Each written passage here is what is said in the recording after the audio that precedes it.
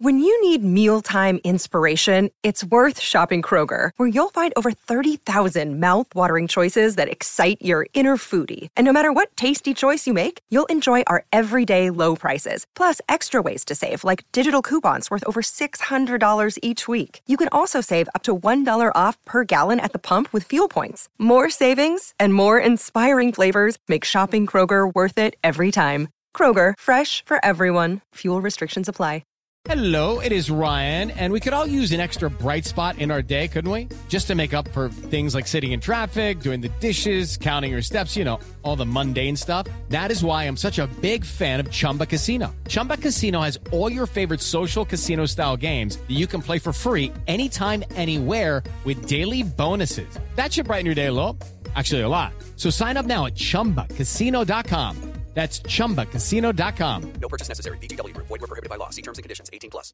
Hey guys, it is Ryan. I'm not sure if you know this about me, but I'm a bit of a fun fanatic when I can. I like to work, but I like fun too. It's a thing. And now the truth is out there. I can tell you about my favorite place to have fun. Chumba Casino. They have hundreds of social casino style games to choose from with new games released each week. You can play for free anytime, anywhere. And each day brings a new chance to collect daily bonuses. So join me in the fun. Sign up now at ChumbaCasino.com. No purchase necessary. VGW Group. Void where prohibited by law. See terms and conditions. 18+. Premier League Daily from Sports Social. It's Friday, the weekend's here, and the Premier League is back for the second round of games. I'm Jim Salverson. This is Premier League Daily from Sports Social, and it is the only daily Premier League podcast you can find. News, gossip, analysis every single day of the Premier League season. On today's show, we're going to be talking Wolverhampton Wanderers' Europa League adventure. We're going to be taking a quick look at the weekend's tastiest ties. And if you've still got some tinkering to do with your fantasy football team this weekend, well, we've got some tips that you'll want to hear before you triple captain anyone. So hold off for now. Fergal Brennan's here, Marley Anderson's here, and our fantasy football expert, Kieran Howley's here as well to pick over those topics. Hello, everyone. Hello.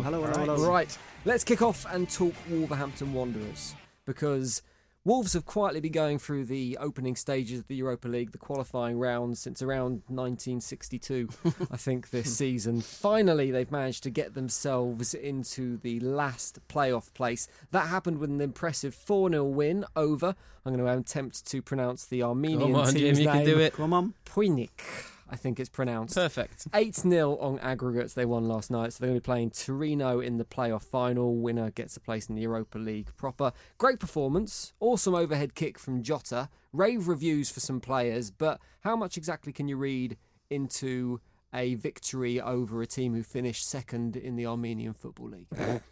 Well, the fact that not even the best team in Armenia says something, really, doesn't it? Come on. But that playoff for the Champions League, the Europa League group stage place, that's a right game.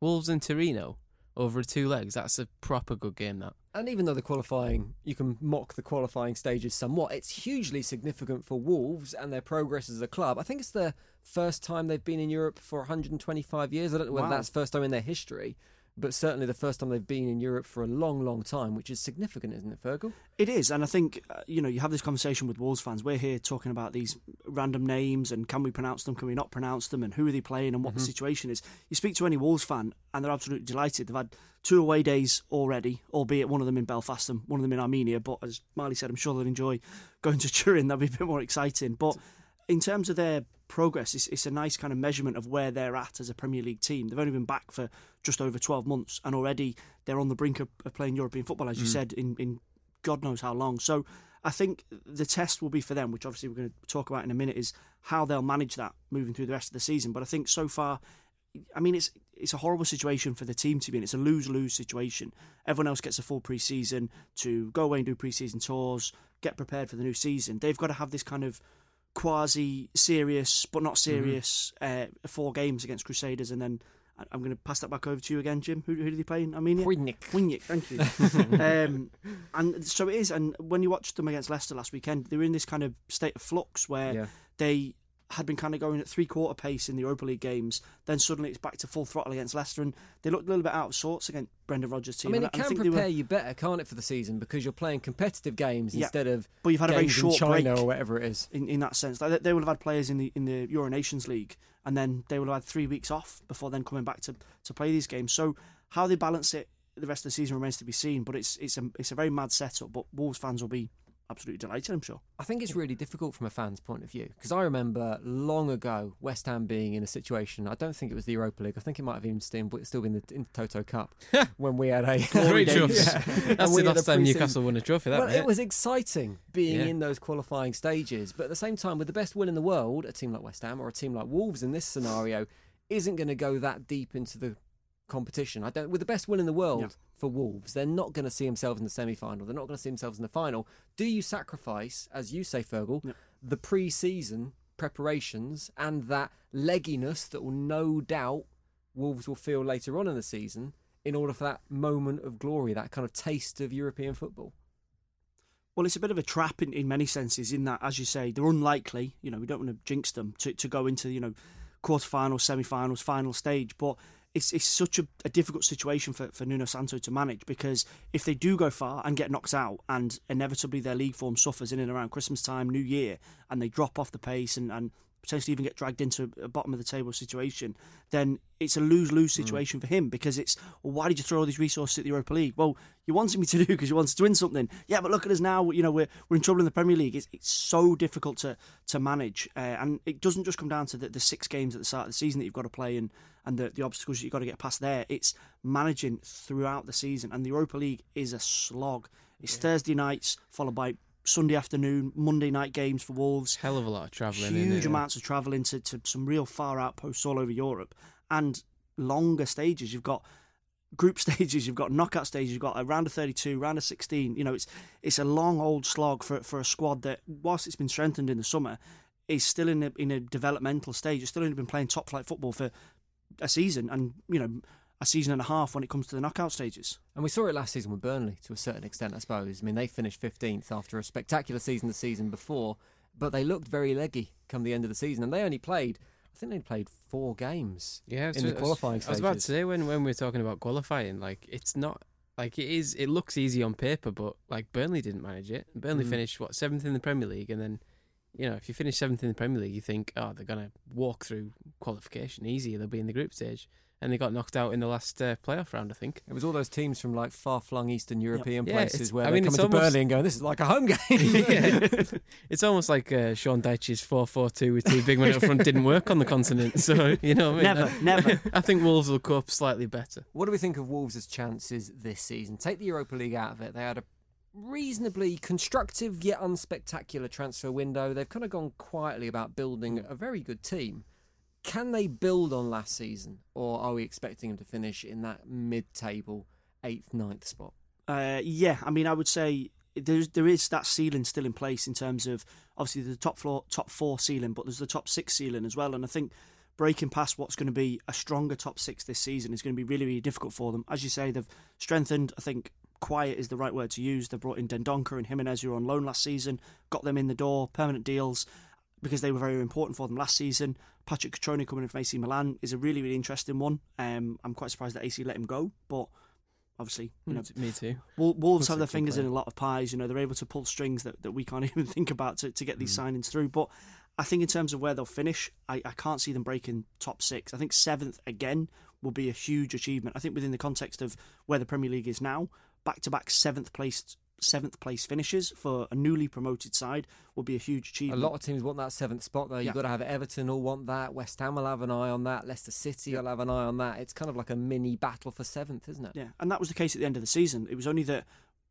not to drag it up, Jim, apologies, West Ham dipping off a little bit, Watford dipping off a little bit, that Wolves kind of stayed steady until the end of the race, and that's how they got 7th, and that's probably how it'll be decided again this season. But you look at those other teams, and obviously we're talking about these extra games, they'll be fresh. There's no Europa League for those teams to be dragged down. They'll only be playing, probably by the end of the season, Premier League games, and that might well give them an edge on Wolves. For Wolves to do it again would be an enormous achievement, particularly when you think of 12 months ago they were playing Championship football. If we'll get onto the fantasy football side of things in a minute, but Kieran, if you were going to look at the Wolves team as our fantasy football expert and pick a couple of players out of Wolves that you might, because they're not the most expensive players in the world, who would you be looking at? Yeah, there's a lot of value in the Wolves team. I think that's what makes them attractive, even though all their core players really went up from last season. So they were seen as bargains, but I think if you're looking at Jimenez and Jota, they're still the go-to. The concern was always rotation and what that European influence is going to have on the team that's going into the weekend. So it's really healthy to see last night that they pretty much had a whole new 11 going into their team, and they rotated a couple of the better players in, which looked like just giving them a bit of pitch time to keep them sharp. So I haven't gone with any players to start off the season because I wanted to wait and see. I think there are better options. Jota's at 6.5 and Jimenez at 7.5. But I can see in the next couple of weeks, particularly if they do crash out in Turin, I'll definitely be jumping on them because they don't have the easiest fixture list to start off with, but it really starts to open up after game week 5. I quite fancy Dendoncker this season. I think he could be in for a good one. Right, we're going to come back in a minute and talk about the Premier League's tastiest ties this weekend. We've each picked a game that we think could be one to watch over the weekend, and we'll do that next on Premier League Daily. Premier League Daily from Sports Social. Subscribe to the podcast now and never miss an episode. Sports Social. This is Premier League Daily. Don't forget you can also get our accompanying Sports Social skill if you're an Amazon Alexa user. Just say Open Sports Social to your Alexa device, pick your team, and every single day you can get a fresh update with all the latest news on your team, as well as match reports and match previews as well. Alexa, open Sports Social to access that. Right now we're talking about the Premier League and the forthcoming weekend. There's some big games going on this weekend, and myself, Marley and Fergal have all picked our tie of the weekend, and we're going to pick over the bones of how we think that game's going to go. I'm going to go first on this one because I've picked Everton versus Watford, which feels like a bit of a random choice. The Z-Cars derby, well, isn't it? It's a bit of a derby now. There's a bit of rivalry there ever since the whole Marco Silva debacle where Everton wanted him and then he stayed for a little bit and then he quit and then he got appointed and there was an out-of-court settlement. There's a little bit of niggle there. So we're going to see a few inflatable snakes in the crowd and all that kind of thing. But is that niggle? I mean, the fans are going to be winding each other up, but it doesn't feel like the kind of derby that's going to necessarily translate onto the pitch, does it? You're not going to get the players kicking lumps out of each other because the manager's left it under a cloud. Yeah, no, I think you're right. It's developed this kind of strange derby feel. I've spoken to a few Evertonians and the way they speak about Watford fans now is madness, where you just think, how has this started? How has Hertfordshire versus North Liverpool become a thing? But, you know, Marco Silva will do that to you. Everton wanted a derby they could win. I think they'll bite your hand off for any opportunity at that. But when you look at the games between them, you know, pre-Silva or post-Silva at Watford, they have been pretty dull. All this kind of talk about them, as you say, generally happens off the pitch, in the media, in the build-up to the games. Games between them tend to be quite dull. And both of them started really badly last weekend. Everton Palace was the worst game, fully deserved to be last on match of the day. In fact, if they could have put it on a bit later, maybe after the news or something, that would have been fine. Really, really awful. Even after Morgan Schneiderlin got sent off, Palace still couldn't get it together and score. Even the sending off was crap, wasn't it? Just two little niggly fouls. It's like, if someone's going to get sent off, you want someone to go 6 foot in the air. Well, he looked at the referee and just kind of went, all right, whatever. And that was the kind of tone of that game. And Watford obviously losing 3-0 to Brighton. Brighton looked good and sharp, but Watford were really, really poor, really abject. And, you know, to steal a bit of an old kind of Harry Redknapp cliche, they very firmly looked in pre-season mode still. I think that's kind of why I've picked this game. Isn't for what we're going to see on the pitch, it's for the backstory. And there are two managers that already, one game into the season, are under pressure. And I think Marco Silva is one of the most under pressure managers in the Premier League. Yet again this season, they've spent a load of money in the transfer window, but yet again they're struggling to score goals. They failed to score goals on the first game of the season. They've strengthened attacking wise, and we're yet to see how Moise Kean or Iwobi's going to fit into that Everton attacking lineup. But 4 out of their last 7 games, which includes their pre-season, they've not found the net. And obviously they need to remedy that. Everton need to qualify for Europe this season, don't they? In order for Marco Silva to keep his job properly, Everton need to qualify for Europe. Yeah, I think they've got to get 7th at least, really, because that's their target. You can't spend all that money and then, you know, not actually properly challenge that top six. Even if you don't crack the top six, if you're close to them, you still say like, well, that top six is on another level of investment and talent. But it's probably on the level of investment that Everton have put in. So they've matched the investment side, so now they need to match it on the pitch. And Marco Silva brings that pressure on himself, and Everton bring that pressure on themselves because they keep spending loads of money and then not really getting any closer to the big boys. And then it's like, well, something's got to happen here. Either you got to stop money or you got to bridge that gap quick. With the signing, you can't carry that on. With the signing of Iwobi, 36 million quid was a lot of money spent. I know you're an Arsenal man, Fergal. So, did you balk at that 36 million? Did you think that was completely unreasonable for a player who he's not a bad player by any stretch of the imagination, but he hasn't really impressed in the last few seasons at Arsenal, even though he's had quite a bit of game time? I think it was maybe a touch above what any Arsenal fan would have expected to get for him if he left the club. I, for one, was quite surprised. This wasn't something that would have been bubbling away. This was pretty much done and dusted within 48 hours. My point with Iwobi is I think it's context is the situation here. Everton are buying a player that is the level that they want to get to. I said this on the previous show last week of Everton, as Marley said, want to be aiming for that 7th spot. They want to get into the Europa League. Alex Iwobi was quite good for Arsenal in the Europa League last season, scored in the final when he came off the bench. This is, with the best will in the world, this is a situation of Arsenal are striving to get back into the Champions League. Everton are striving to get into the Europa League. Alex Iwobi is a Europa League player. He's a very good player. I think consistency has been an issue with him in terms of his performances for Arsenal, but he is capable of these moments. But Everton looking at the situation and going, here's someone that's able to make an impact for a Europa League side. Arsenal are saying, we are sick of being a Europa League side. Why don't we have a crack at being a Champions League team again? Which means we need to start bringing in X amount of players to do that, and someone like Alex Iwobi isn't going to drive us on to a top 4 finish and potentially higher up the table. And I think he'll do a job for Everton. I was a little bit more peeved about him leaving than I was about Walcott. I definitely didn't cry any tears over Walcott leaving. But I don't see it damaging Arsenal, but I do think it can add something to Everton. That's my pick of the games this weekend. It might not be the most exciting game on the pitch, but watch the post-match interviews. I think that's where the interest is going to see which manager is sweating afterwards. Right, Marley, what's your choice for your tasty tip? I went for the small matter of Man City versus Spurs. Who? on Saturday night. I looked at your 2 picks and I was like, why does no one pick 2 of the top 3 going on here? Like, all trying to be a bit hipster and, I love this derby with Marco Silva. Oh, Jesus. It's all the hipsters are talking about now. Well, here comes one the mainstream are talking about. City Tottenham, Saturday night. Big game, that. It is a massive game. Early on in the season. I mean, Spurs are still under that thing of, like, does Eriksen go? Does he stay? What are they doing? They need to bring in Lo Celso into the team and that kind of thing. And they need to find the feet, and this is a perfect test against Man City. I think it's came a little bit early for them.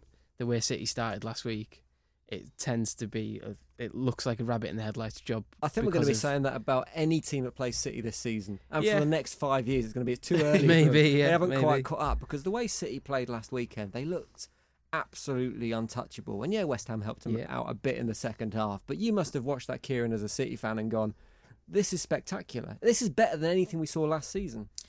Yeah, well, it's up there. I think the problem we've always had is we tend to struggle against smaller teams. And when people start putting, not to say West Ham is too much of a smaller team, but when people put defensive blocks up and the irritation comes into the play and we lose a bit of speed, that's when you get those frustrating games where you just can't seem to score a goal, even though you're holding 70% possession. And so to see us play off in a strong manner was hugely rewarding. And I think going into this game, obviously the last one was one of the games of the season last year, 4-3. It should have been 5-3 in my opinion, but obviously I'll take that.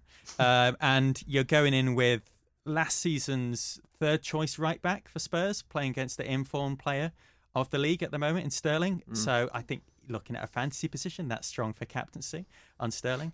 But also, as you quite rightly said, interesting what they're going to do with Eriksen. He completely changed the game for Spurs big time. Last week. They were a completely different team going in. And we're obviously not going to play the same way at Villa. You're not going to have 80% possession against us. But he is the key to unlocking it. But also, I think they have a great chance. We struggle with speed. People who try to play behind us, and they've got Moura playing off Kane. And that's where they saw a lot of success last season, but it was Son. But Moura does much the same job, as Ajax will remember.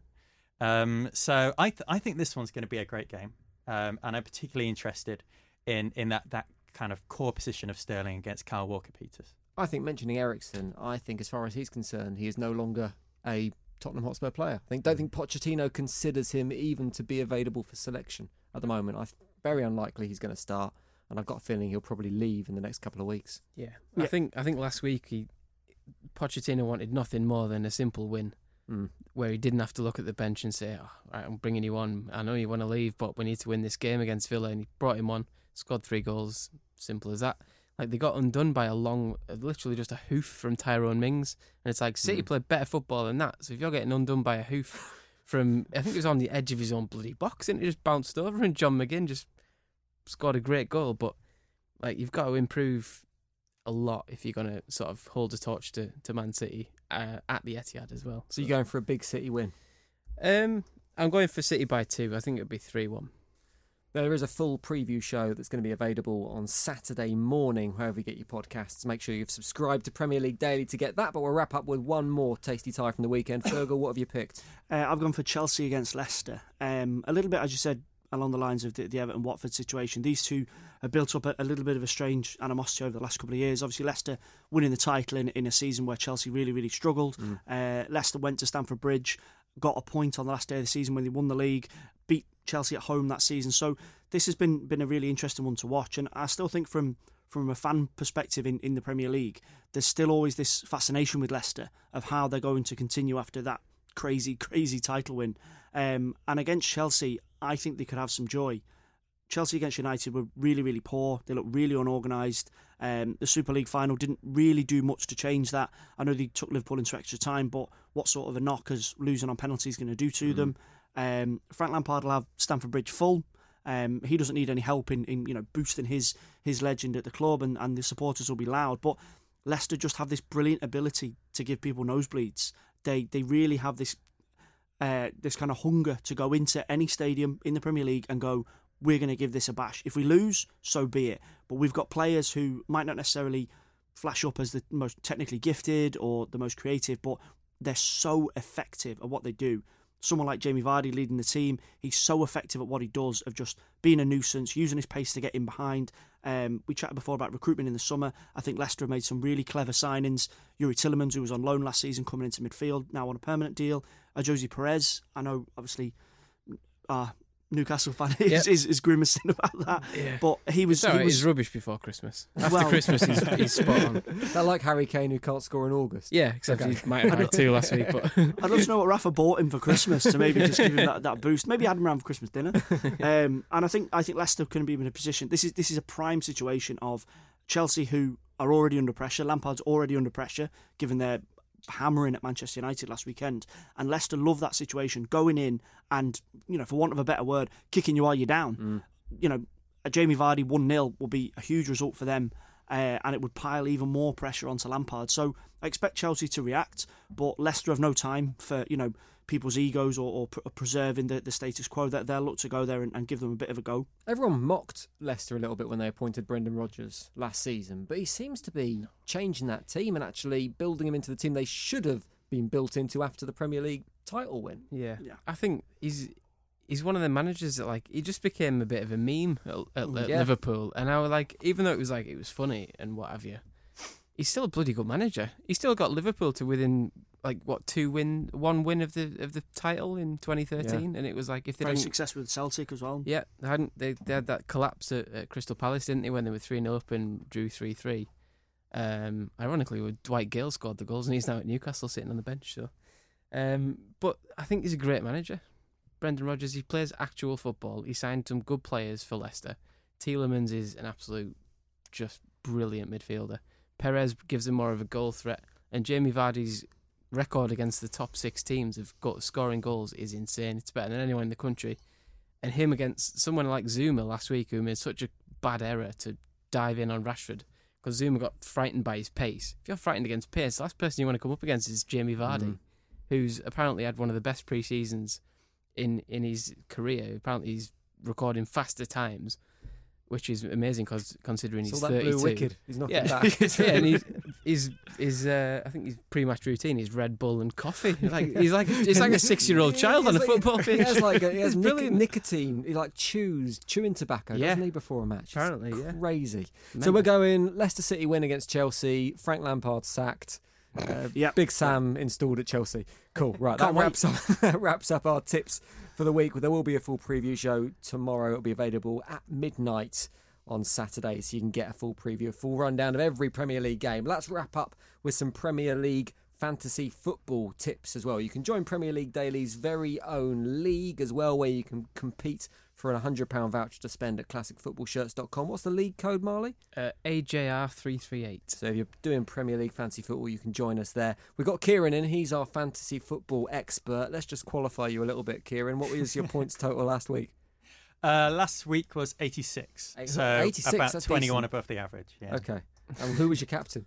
Captain was, annoyingly, just before it hit the deadline, I switched it off Sterling, but onto Kane, who did second best. Not across the too week. bad. Yeah. Okay, so what we're looking at this week, if we're going to transfer some players in ahead of this week's games weeks, who would be your suggestions? Well, the big one, if you're going to make any shift this week, is obviously going to be Alisson. Alisson's now out for 3 to 6 weeks.